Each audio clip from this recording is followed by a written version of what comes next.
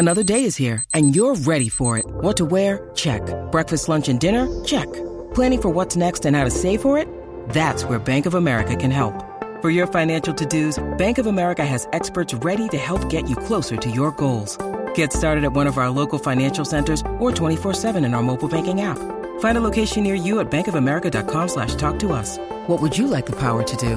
Mobile banking requires downloading the app and is only available for select devices. Message and data rates may apply. Bank of America N.A., member FDIC. When you need mealtime inspiration, it's worth shopping Kroger, where you'll find over 30,000 mouth-watering choices that excite your inner foodie. And no matter what tasty choice you make, you'll enjoy our everyday low prices, plus extra ways to save, like digital coupons worth over $600 each week. You can also save up to $1 off per gallon at the pump with fuel points. More savings and more inspiring flavors make shopping Kroger worth it every time. Kroger, fresh for everyone. Fuel restrictions apply.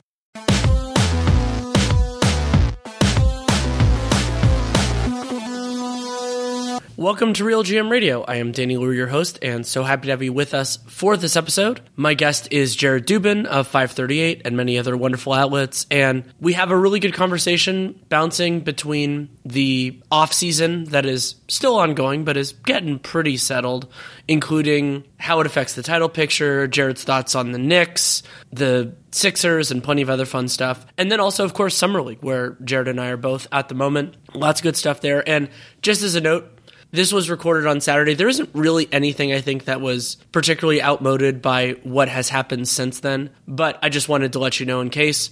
Episode is brought to you by betonline.ag. Use that CLNS50 promo code to tell them you came from us, and to, more importantly for you, get a 50% welcome bonus on your first deposit. Episode runs, should be about 40 minutes. A lot of good stuff in here. Hope you enjoy it.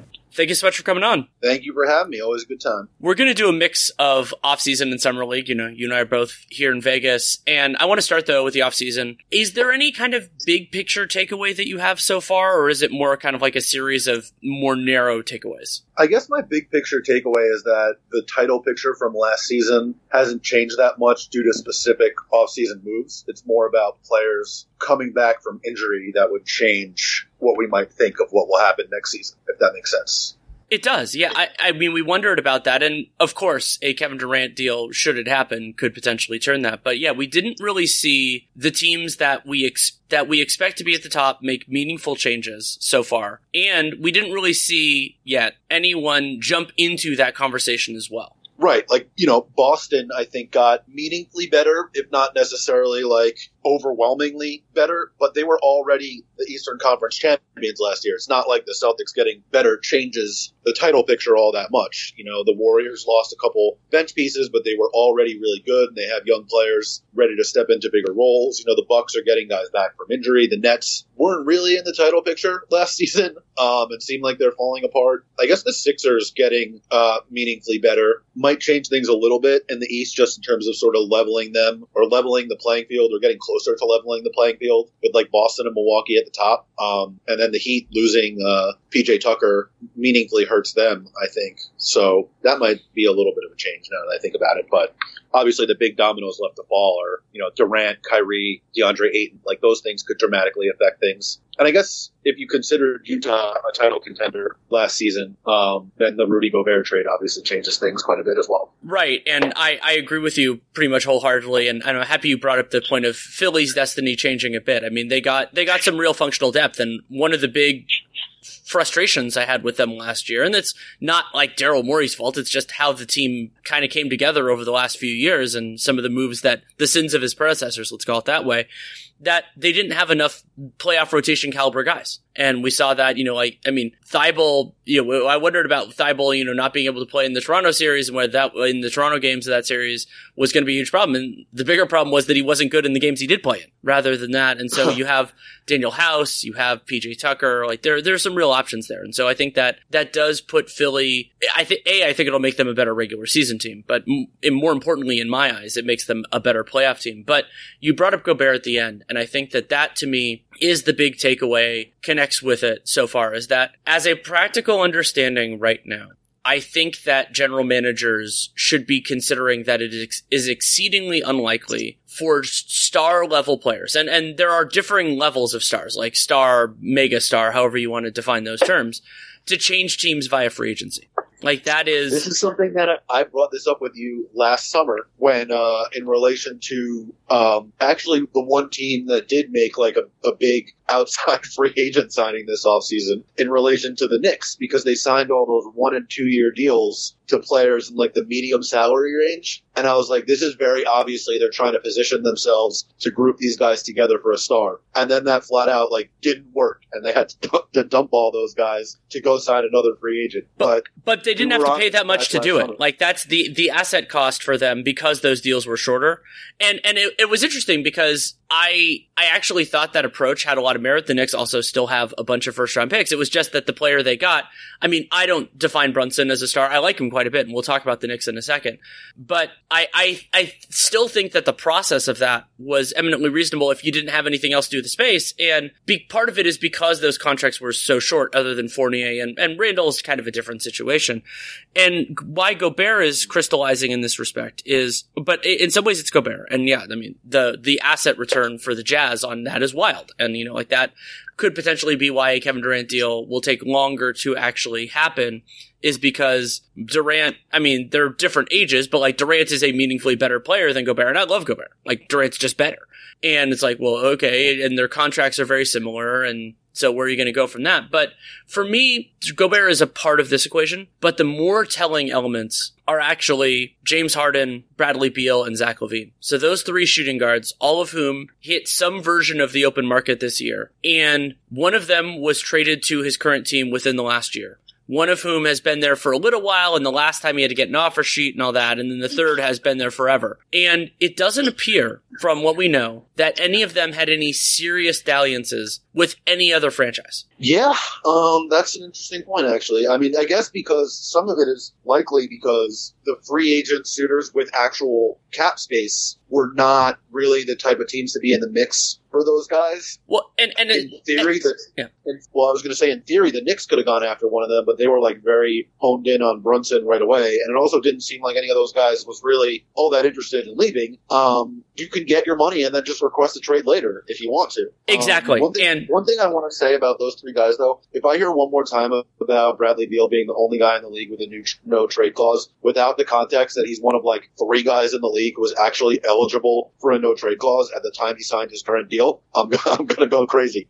Like, you have to be in the league for at least 8 years, at least 4 years with the team you're signing with, and you have to hit actual free agency. You can't get one in an extension. So, like, him and LaVine were basically like the only guys that could have gotten one in the last like 10 years. Yeah, I think Steph could have that one time that he kind of went all the way up, but you're right, there are very few, and Curry not getting it was notable, and Beal getting it, does that lead to a precedent? We'll have to see. The other huge consideration there is that, to me, I did a whole thing on this with the Memphis Grizzlies as the sleeping giant, is the Memphis Grizzlies, with the ascendance of Desmond Bane, didn't really need a two guard. Like, I mean, they could, Zach LaVine especially is one hell of a player. Like, if you can get Zach LaVine, you may figure out some of the other stuff later. But, and that's part of why I find Memphis one of the most compelling teams for this offseason, where they did some very specific things, but like they had an element of like market power that didn't materialize. And I don't know, and probably will never know, whether that happened because of a battle plan from their part, that they rather retain Tyus Jones and keep some of their cap space. And like the team is going to get very expensive pretty quickly with Ja Morant and everything else. So I don't know whether this was a missed opportunity or an opportunity that they prioritized differently. And it just so happened that most of the free agents that would have been the most help, like that the niche that they need most, to me, that's like a defensively versatile forward who can maybe do a little bit of creation. That player wasn't particularly available, and due to circumstances that are dispiriting and disappointing and all that, the best of those guys, Miles Bridges, is just in a functionally different place. Yeah, I remember you guys talked about him to Memphis in the mock offseason. Yes, I'm remembering. I was Memphis, and negotiated a sign and trade. Right. Yeah, and I was like, oh, that was interesting, because I hadn't previously thought about it because of all the, they're going to match. Charlotte's going to match the offer, and like maybe he'll go to Detroit or something like that. And it was really interesting, but obviously, like, I don't see how anybody could justify signing him right now. And those issues, of course, take precedence. Like that is It's it's funny, like, there's a part of me that's like, oh, saying it every time, but it's important to say it every time. Like, that's what this is about. And, making sure that people are protected, children, family members, everything else. And it's very disturbing. And where that situation goes is, it's more important for non-basketball reasons than basketball reasons, but it is a weird question. And with Memphis, I'm starting to think of them in a weird way as kind of spiritually similar to the Boston Celtics, where Boston had the Danny Ainge war chest, and they were in the mix on all these things. And our mutual friend Seth Partnow calls him Danny Almost, on the idea that they were almost getting all these guys. But a part of it is there is this confluence of it's like success is where preparation meets opportunity. And like Anthony Davis not particularly wanting to go there and being 1 year away from free agency, and Paul George not kind of being in the right space. And also, like, their young guys got so good that you didn't necessarily need the same things around them. And so Memphis could end up in that boat. And they were the 2 seed this year. And, you could argue that they could have made it even further in the playoffs had Ja not gotten hurt. I think that would have been, it's a fair argument to make. I think they probably still would have fallen to the Warriors. But yeah, they're a damn good team, and they're going to continue to progress as they age. This is a team that age-related stuff is going to be positive for. But the idea of, like, throwing all those resources and incidentally, like, getting a Jaylen Brown, like, whether that's Jaylen Brown or the next Jaylen Brown, is going to be hard for them. I think it's harder maybe in theory than in practice, just because they like with the Celtics, it was always the same guys that everyone was throwing. Like, can you trade Tatum or Brown? I think Memphis has like more guys that you can put in a trade. Like, obviously Morant is not going to be in any trade, but you go down the list of guys like, Dylan Brooks at least this year can be used as salary ballast in a trade. They have Zaire Williams, Brandon Clark. I don't think Desmond Bane is going to get traded, but now they just got a few more guys they drafted that people like. Like, I think they have more of the, maybe this guy can be not necessarily the centerpiece. Even Jaren Jackson Jr., as good as he was last year, the injury issues and things like that, he's going to miss a lot, seemingly at least a bunch of this season now after the latest surgery. You could justify saying, like, we're going to move off of him for a wing instead and figure something out at center. Like, he's so good that it would be really difficult to do that. But I do think that there are a wider variety of guys that they could put in, particularly this year with Dylan Brooks in the final year of his deal, and they have the Danny Green non-guaranteed salary and Jarrett Culver at $8 million a year. I'm looking at their cap sheet now. So, like, if there is a time for them to do it, I think it's this year. And then in the future, the war chest of guys that they can put in that you can conceivably say, these guys are the centerpiece or one of the centerpieces of this type of deal, thins out a little bit more. But instead of being so focused on two guys, I do think they have a little bit more to work with there. So that could be an interesting aspect of it. That's a great point. And along those lines, it creates more opportunities for trades. And it also, it's going to bring the question. And I talked about how it's hard to interpret Memphis's offseason right now just because we're going to get further context over the next year plus. But are they playing a dangerous game where I'm not even going to say necessarily overvalue their guys, but are at the point where they like, and they've drafted extremely well. They found a lot of, you could think of Dylan Brooks and Brandon Clark, and I like Xavier Tillman quite a bit too, and Jaren, like, because Ja is kind of in his own boat. Like, you're not trading him; he's your cornerstone of that. And so you have this evaluation point that you're continually making of, are we better off either consolidating or just moving some of our players for other ones? And at a certain point, you have to make a decision because retaining your players is going to cost significantly more than it did before. And you have to make those decisions. Like, it's a good problem to have, but at some point, you can't pay Dylan Brooks and Zaire Williams and LaRavia and Ja Morant and all that. And so, wait, you can. Owners don't want it. Right. Oh yeah. Thank you for clarifying that. Yeah, it's a will, not a can. And I appreciate that. I'm usually better about that. And so I think with Memphis, it's this idea of, do you believe in your own players too much? And I'm not the point yet where I'm going to make a pronouncement on that. I like a lot of their players a lot. I think Dylan Brooks could be the problem there. I think Dylan Brooks, as good as he is, the distinction between 82 games and 16 games with his specific flaws. He did have some huge offensive performances, but overall, to me, Dylan Brooks is primarily a player who helps get you to that point rather than the player who elevates you to the next one. And those are the hardest buys to make if you want to really go to that level. And you have to actually have the player lined up. Like you're not going to just dump Dylan Brooks because he's not your perfect fit. You need to have that player who's going to be between Desmond Bane and Jaren Jackson Jr. You're probably going to have two guys. So it's not even necessarily that Desmond Bane and Zaire Williams are mutually exclusive, but at some point they're going to have to kind of piece all of this together, in part because if they're not all the way to the level that they could be, if they're not like a championship contender, or if you want to be really optimistic, a championship front runner, then you have to think about, well, would this make our team better overall? Yeah, I mean, I think I'm with you. I think Brooks turning himself into, a truly positive defender over the past couple of years makes him a little bit more of a 16-game player than he was maybe a couple of years ago. For me, it's more the shot selection and fit within the offense than I like his defense quite a bit. Right, absolutely. That's where I was going next. It's, the offensive concerns that you have. Not even that he's not capable of being a good offensive player, just that a lot of times he isn't, despite the useful skills that he has to help an offense, because of the mentality, I guess I would say. But that also, like, that mentality is also what makes him such a good defensive player and such like a key piece for their, whole team-wide attitude that they have, which is, sort of the foundation of that team in addition to the talent.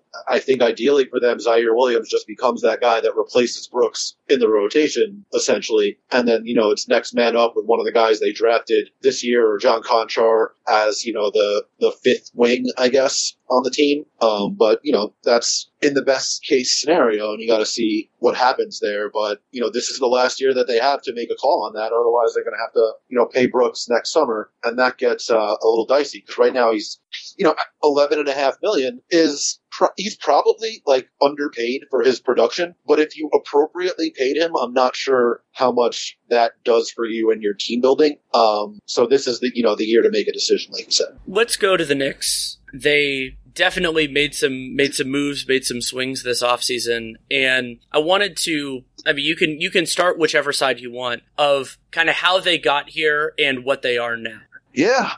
So I'm higher, I think, on Jalen Brunson than other people, and have been for a while. Like, I think that even the value of that contract is not particularly bad, and it hasn't been officially agreed to yet, because them and the Pistons are still working out when and how they're going to do this Alec Burks, Nerlens Noel trade, and whether the Knicks are going to make this Brunson deal a sign and trade, or outright sign him with cap space, or somehow operate as an over-the-cap team, which seems less likely now after they waived Taj Gibson, but could still theoretically happen, I think. But like 4 years and $104 million is not that bad to me. That's like, 15th or 16th in, point guard salaries or something along those lines. It's only $4 million total more over the 4 years than Anthony Simons got. And I think Brunson has been a better player. Obviously, he's a few years older and he's smaller. I don't think there's a meaningful difference between the two of them on defense. They're both not very good on that side of the ball. But I think Brunson is a very good fit for what Tom Thibodeau likes in his point guards, in terms of his mentality and his facility as a pick and roll player, and his ability to score in sort of in between areas of the floor. My issue is more that the Knicks roster does not really set him up for success. They don't have a lot of shooting. They're always going to have two traditional big men on the floor, including at least one who's like a non-threat outside the immediate area of the basket. And for someone who's so focused on getting into the paint and finishing oversized and like tiny spaces all the time, I think that could hamper Brunson a little bit. And then specifically, him and Julius Randle both tend to be very heavy operating on the left side of the floor guys. RJ Barrett is more on the right side of the floor, so he can drive to his left hand. So I think it's a little bit of a better fit with him. But there are more fit issues than talent issues with the signing for me. And then with their other signings this offseason, they now are essentially paying their two centers like $23 million a year. And if you want to include Jericho Sims, like $26 million a year.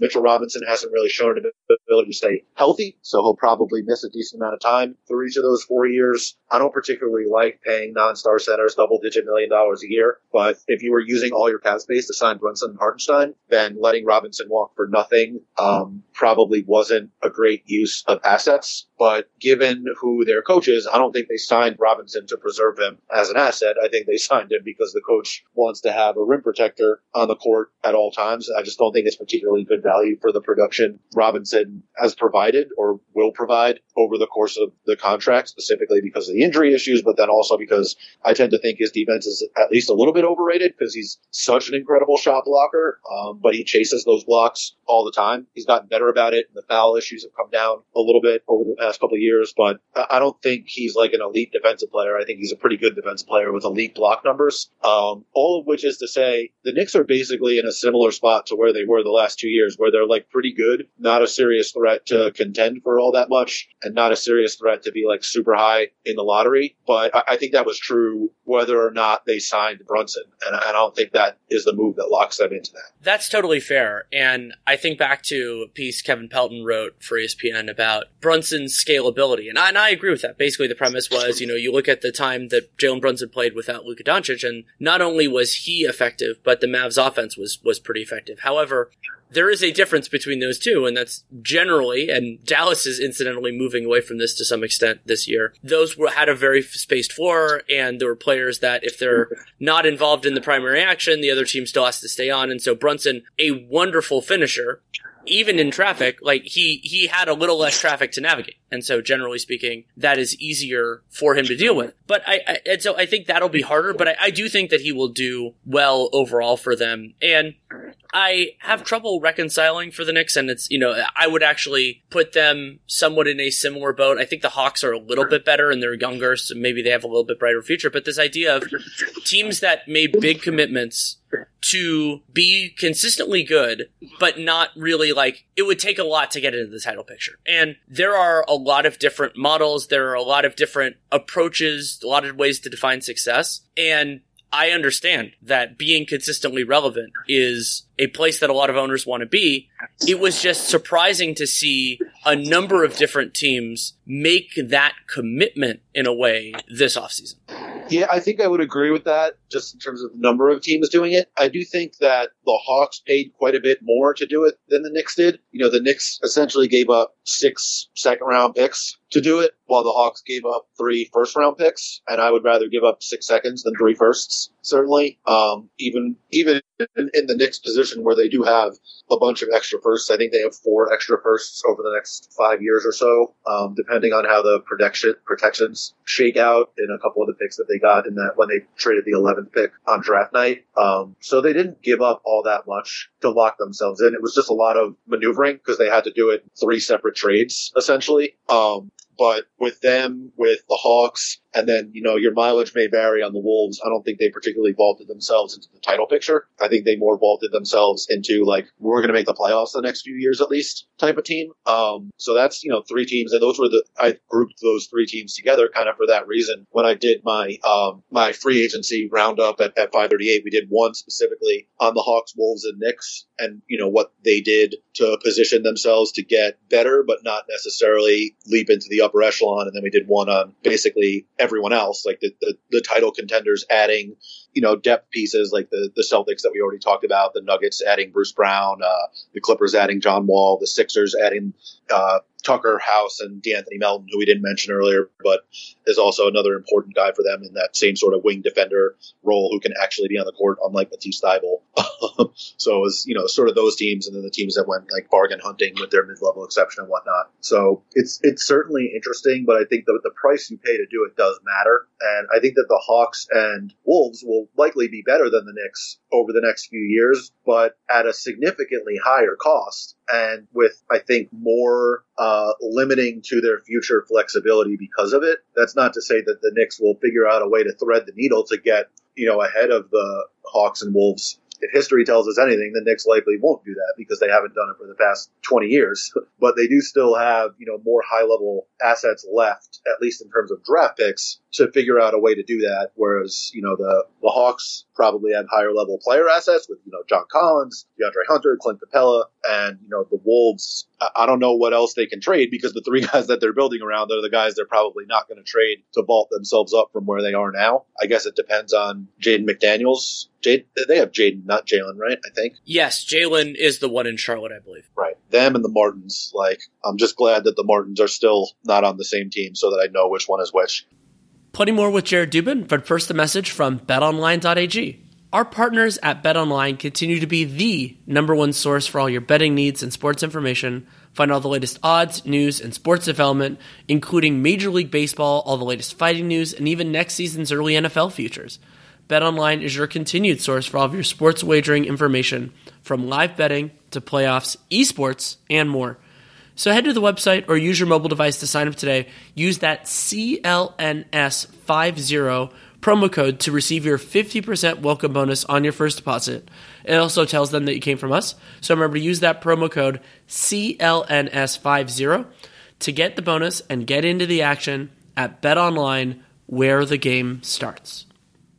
The last kind of off-season thing, and this isn't as much, as much as I love and we'll probably write about where this is going to go. The other kind of looming thing with this off-season beyond Durant and Kyrie, where we'll just see where things end up, is we're starting to get these clear indications that basketball-related income is going to go up pretty significantly at some point in the next few years.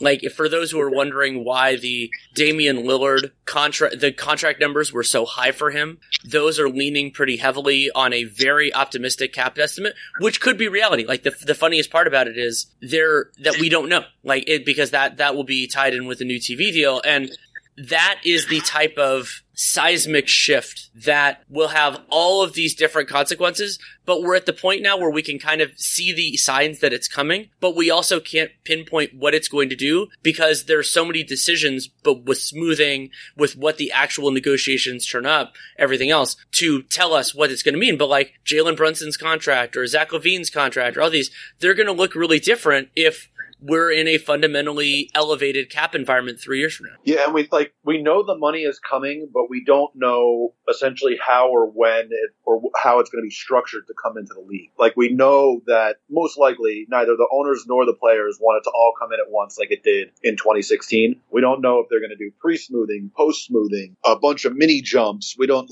we don't know how much of whatever is coming in or how big that jump will be. I heard someone say on a podcast the other day that the new TV deal could be like 2.5 to 3 times what this one is. That would be insane. And that seems like a high end estimate to me, like maybe twice as much, maybe, something in that range. But even that brings in so much more money. And then you talk about like the gambling money that's likely to come in and whatever else they're going to do. Like, things are going to get astronomical, and you're going to start hearing salaries and be like, oh my God, that's crazy. And then it turns out that that's like a 30% max, So it's, the numbers sound shocking right now, especially when Dame's extension is like 3 years out or whatever it is. It's like fake money. You don't even know what it's going to be. Exactly. And so, I had this point of it. It's like, yeah, it's a very rosy cap estimate, but I can't disprove it. And there's a lot of, those negotiations, they probably have more, some people probably have more information about where this is going. And, Real GM's model does a really good job, but we don't know exactly where there's more uncertainty right now in those different constituent elements, especially with the element, with what you brought up, where how this comes in is going to be extremely important, but also is completely unknown at this moment. Let's jump to Summer League though. And, we're both in Vegas now watching some games. What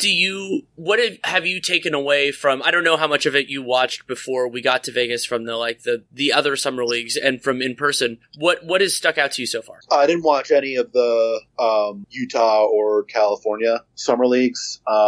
Sitting there yesterday, I was impressed, obviously, with Moses Moody. The Moses Moody Quentin Grimes matchup in that Knicks Warriors game was really fun. Those two guys basically spent the entire game guarding each other. Moody shot well and Grimes didn't, which I think sort of oversold the difference between how the two played, particularly in the second half. Like, I thought Grimes looked better off the dribble than he did at any point last year, or at least was doing more off the dribble. And then Moody just kept getting to the line and hitting every shot. Kuminga, I think, tried to send Jericho Sims into the multiverse of madness with a dunk at one point, but didn't really do much other than that. That game, I think that was most of what stood out for me. The game before that, we were sitting next to each other for these two games. Your guy McGowan's on the Hornets looked pretty good. And Ben Mathurin, who I really liked coming into the draft, looked good as well. I never know how much to take from any of this, particularly with the rookies.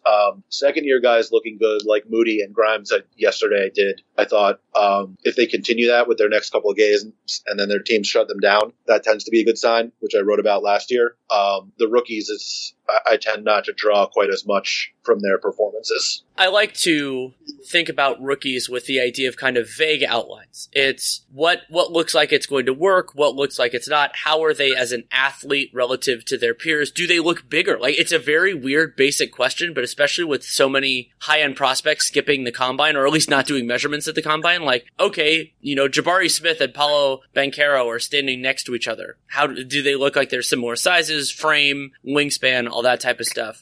That can be important. And so you're getting that, preliminary sense of, like, with Jaden Ivey, is his first step as fast as I thought it was? And the answer preliminarily is yes. Like, it looked good in that Detroit game. And so for them, like you said, it's trying not to overreact and, remembering, especially like right now, for some of these guys, it's their first summer league game, and so they could be jittery, it could be everything else, and we will learn a lot more not only in the preseason, but for a lot of the high-end players in the regular season, because they're going to get real minutes. And so, so for the top-end guys, I'm actually learning less, I would say. But then for me, Nate and I right now, we're only really able to scout like the top 8, maybe 10.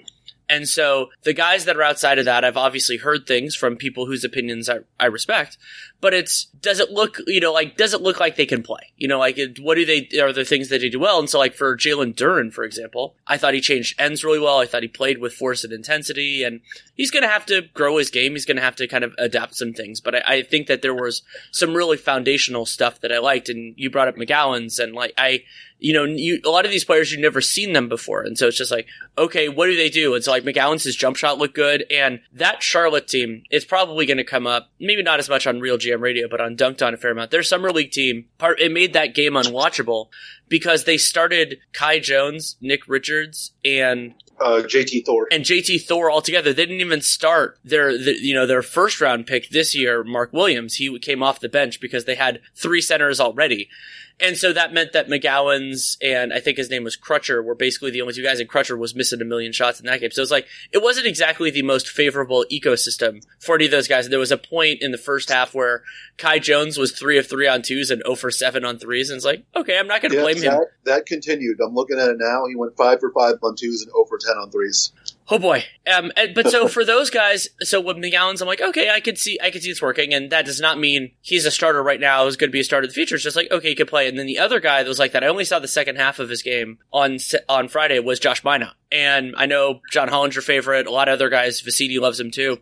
And it happens every year coming to Summer League. It's part of why I love Summer League so much, that there's a player, and it's even can be true of times that I have seen them before at the Hoop Summit or Team USA stuff or whatever.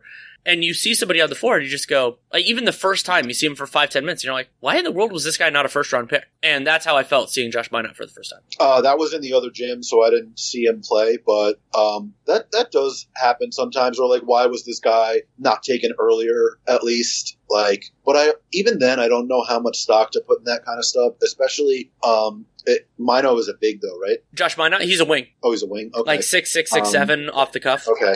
I was going to say, like, with guards, it's hard to know just because they're given essentially full control over the entire games here, and the guard play tends to be so bad that if anyone looks competent, it's like, wow, that guy really should have been drafted higher. Yeah.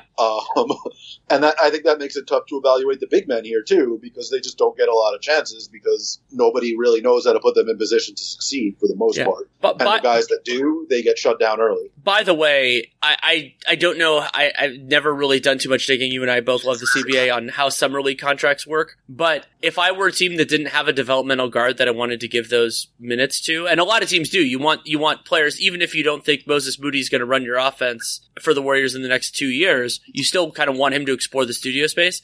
But one thing I would consider is just like, find a competent point guard, even if they're like 28, 29 somewhere else, and just have them set the table. Because as you said, there are a lot of players who could really benefit from that. I thought Mark Williams in particular, Kevin Pelton brought that up about like, yeah, like LaMelo Ball, not LiAngelo Ball, LaMelo Ball could really help him out.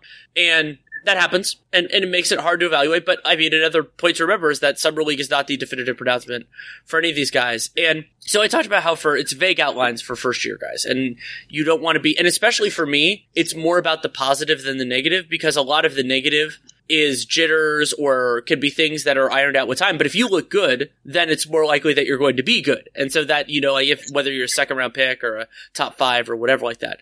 And then that, I think, kind of flips on its head once it's a high-end player in their second year. And then it becomes, if you don't look good, I'm going to be concerned. And so I think that's more, like if you're still playing here in your third year, that's generally a bad sign. And if you don't dominate, that's a bad sign, like a really bad sign. But last year I looked into like what the performance level jump from year 1 to year 2 is for guys that either don't come to Summer League in between year 1 and year 2 at all, guys that come to Summer League and are so good that they get shut down, and then guys that come to Summer League and play the whole way through. The guys that come and get shut down do tend to make the biggest jump, but they're also tending to be starting from a lower place. So it's hard to, I'm trying to scroll back and find this story so I could see what the exact takeaway was. But it's not necessarily the worst thing if you come to Summer League and just like play Summer League. You still tend to improve in your second year.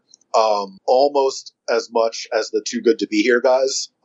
Not nearly as much as the too good to be here guys that were lottery picks, but a little bit more than the too good to be here guys that were non-lottery picks. But the Summer League guys that just like play are starting from a much lower place, so that improvement might be a little bit more meaningful, if that makes sense.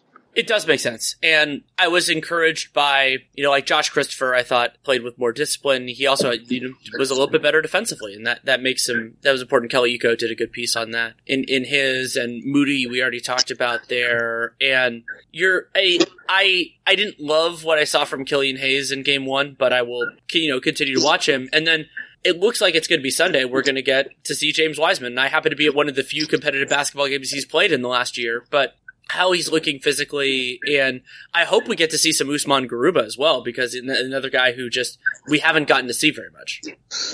Yeah, I personally haven't seen Garuba really at all. I was standing next to Wiseman yesterday, and he looked like physically good. I mean, I don't know how he's moving around, obviously, but I'll certainly be at that game tomorrow because I'm going to want to see how he looks on the court. There was another point that I was going to make that I forgot what it was as I was talking. That's all right. So we both like Benedict Mathurin. We can talk about him briefly. I thought that one of my favorite parts of his film was that Mathurin, a very good vertical athlete, he has really nice balance on his jumper. It's usually in rhythm, whether it was a pull-up or whether it was a catch and shoot. And I thought that really did carry over to the NBA. His jumper is beautiful. Like, I could just watch that dude shoot jumpers all day. Like, the form is incredible. Like, he's one of the rare guys who actually does shoot, like, at the top of his jump instead of on the way up. Like, Michael Porter is kind of the same way. So it looks like they're releasing it from so high because they're releasing it literally at the peak of when they're jumping. And it's so smooth. And like I said, we talked about him when he was one of the few guys that I had watched so far, but we're right before we were jumping on a podcast. He's like, can you talk about draft guys? And I was like, I've only watched like 3 guys, but I really like this guy Mathurin. I was like, if it works out, he's going to basically be like Zach LaVine. And I still sort of feel that way. Like, a guy with such a smooth jumper and such like explosive athleticism that looks kind of effortless. We saw them playing a lot together at the 2 and the 3 with him and Chris Duarte. And I think the Pacers, we still don't know what in the world this team is going to look like at the start of the regular season. It could be something similar to what they have now. It could be very different. It's going to look like their summer league team. They're playing like half their rotation. It could, and Isaiah Jackson is in the rotation. It's just, I think that at some point, and Caitlin Cooper and I talked about this at length on this podcast a few weeks ago, at some point you're probably going to have to make a Mathurin Duarte decision, but that point does not need to be right now. And that's something that fans and media members alike at points jump the gun on, where you can take a couple of years. There are plenty of minutes within a game, especially if you're not focused on regular season or playoff success, and give those guys development time, give them coaching, and see which one you think is going to be the better pro, instead of saying, we just drafted 2 overlapping guys Duarte is older, so that's a little different. Let's just see who's better. It's also like you're 2 years away, really, at least, from having to make that decision. Like, when you're essentially heading into the final year of Duarte's rookie deal. And there's still so much more that they have to sort out. Like, they need to be more concentrated on accumulating talent than worrying about how the talent fits right now. For sure. And, I think the last kind of point, and this will go back to the offseason, that I'm keeping an eye on, and I have been pretty reluctant to do big picture takeaways considering those guys haven't signed, is the resolution of these restricted free agents. Bridges is his own thing, but Ayton and Colin Sexton in particular, just where in the world it goes from here for those guys is, that's gonna change things not only for their future, but for their teams. And then on top of that, we did see a couple, you and I, going back to our days at Mid-Level Exceptional, we've been very interested in contract structures. Seeing Lou Dort and Jayshawn Tate's teams decline their team options to give them more money right now, how does that look a couple of years from now? Yeah, sorry, my hotel room is right above the pool in my hotel, and they just started bumping music, so I'm getting thrown off here. But no, I mean, I think that the decision to make those guys restricted free agents early is a good one. I think that the Rockets got much better value with the Tate deal than the Thunder did with the Dort deal. I can't remember if it was you talking about it the other day, where you could view Dort's contract as essentially like a 4-year, $80-something million extension rather than the 5-year, because you just subtract the 1 year that he was supposed to get paid. But it's a lot of money for a player who is good, but also is not necessarily a guy that you want to be one of the top 4 guys on a future contender, but also who knows when the hell OKC's contender window is going to be. I was talking about this with some people yesterday in the hallway, where we were like, OKC obviously, is doing something that on a scale of I think even more extreme than what the Sixers did, which, it's interesting that Hinkie was driven out of the league, but Sam Presti is allowed to do this. Not that he shouldn't be, but, it's just interesting, the reaction from the league office. But the question of what are you waiting for, I think does need to come up at a certain point. Not that they should be rushing things, but everybody on Memphis is 22. Waiting 2 or 3 years, you're not going to make your window better by then. Those guys are going to be coming into their prime. Anthony Edwards is 21, 22. He's going to be 25 in 4 years. There's not much to really be waiting for. So pushing it off and pushing it off and pushing it off, I don't know how much merit there is to that, unless it's we're going to trade every single first round pick next year for Wembanyama, and then we're going to have Chet and Wembanyama, and that's going to be our thing. But also, who would trade that to you next year if he's as good as people say he is? I haven't watched him. I don't tend to look at draft guys until the year they're actually going to be in the draft. But I do think that the timeline question there starts to get interesting, not because they've been doing this for too long, but because what are they waiting out? I love the way you phrase that. And the impetus is super important in these circumstances, because when are you ready to make the push? And I mean, we're wondering about that with Detroit. They added some players that can help them right now, but Noel and Burks and that, is that where they're going to go with that? Of course, there's also the weirdness with their frontcourt rotation versus Houston and OKC. Both those teams I think are completely justified to keep things slow for now and to build the asset base. And this ties in with the first point I made, and it's that if you expect that the best players in the league are primarily going to change teams via trades rather than free agency, draft picks have actually become more valuable, especially the high-end ones. You can find a Rudy Gobert in the 20s, you can find a Giannis in the teens, but it's exceedingly rare. And so that would mean, theoretically, that drafting high, drafting well is important. And so you want to have as many bites at that apple as you can. But as you got into with OKC, it's as you can doesn't mean forever. It just means you have a window. Right. And I don't want to take full credit for the idea. It was the guys from DNVR and Denver Stiffs that I was talking with, and they sort of came up with it, and we were batting that idea around for a little bit. And I thought that was a really interesting point by them. It is. Well, thank you so much for the conversation, and take care. Thanks for having me, man. I'll see you in a couple hours, I suppose. Absolutely. Thanks again to Jared Dubin for taking the time to come on. You can read his excellent work at 538 and often appears at other outlets as well, and that's why it's a great thing to follow him at JADubin5. That's JADUBIN and then the number 5. Love having him on, and you can also check out through there his authory page, which is everything he does, including some really good NFL work for CBS, and their season starts before the NBA season, so if you're interested interested in that, you can check that out. If you want to support the show, there are a lot of different ways you can do it. You can subscribe and download the podcast wherever you get your podcasts, Spotify, Apple, wherever. And that's great for us because Real GM Radio will never come out on a specific day of the week, so you can just get it when it comes in. And you can also help other people find the show. Leave a rating, leave a review in the podcast player if you're choosing, or just tell people through word of mouth. Really do appreciate all that. And this podcast has been around a while, but there are still people finding it, which I'm deeply appreciative of. So you never know. You never know where that can go. You can also check out my other work. Nate and I are still doing plenty of pods for Dunked On and Dunked On Prime. I don't know how soon we're going to start our Summer League stuff, but we'll probably start in the next few weeks. And, we're both here in Vegas. I'm still here. He's back now.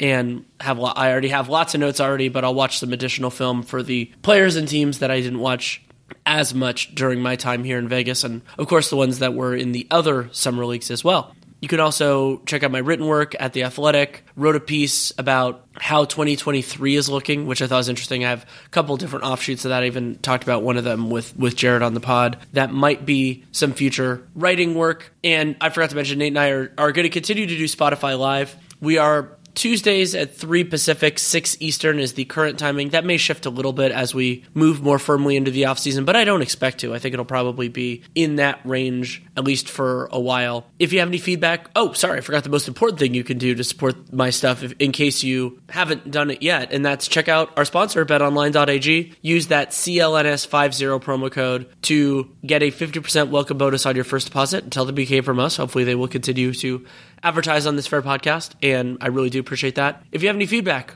on the show, good, bad, or indifferent, DannyLaRueNBA@gmail.com is the way to get it to me. If you take the time to write it, I will take the time to read it. I really do appreciate that, and I will try to reply, but I'm admittedly not the greatest with that, and I have appreciated, you have some in-person interactions in Vegas. That's been very pleasant as well. Really do appreciate the support in all forms, honestly. So that is enough for now. Thank you so much for listening. Take care and make it a great day.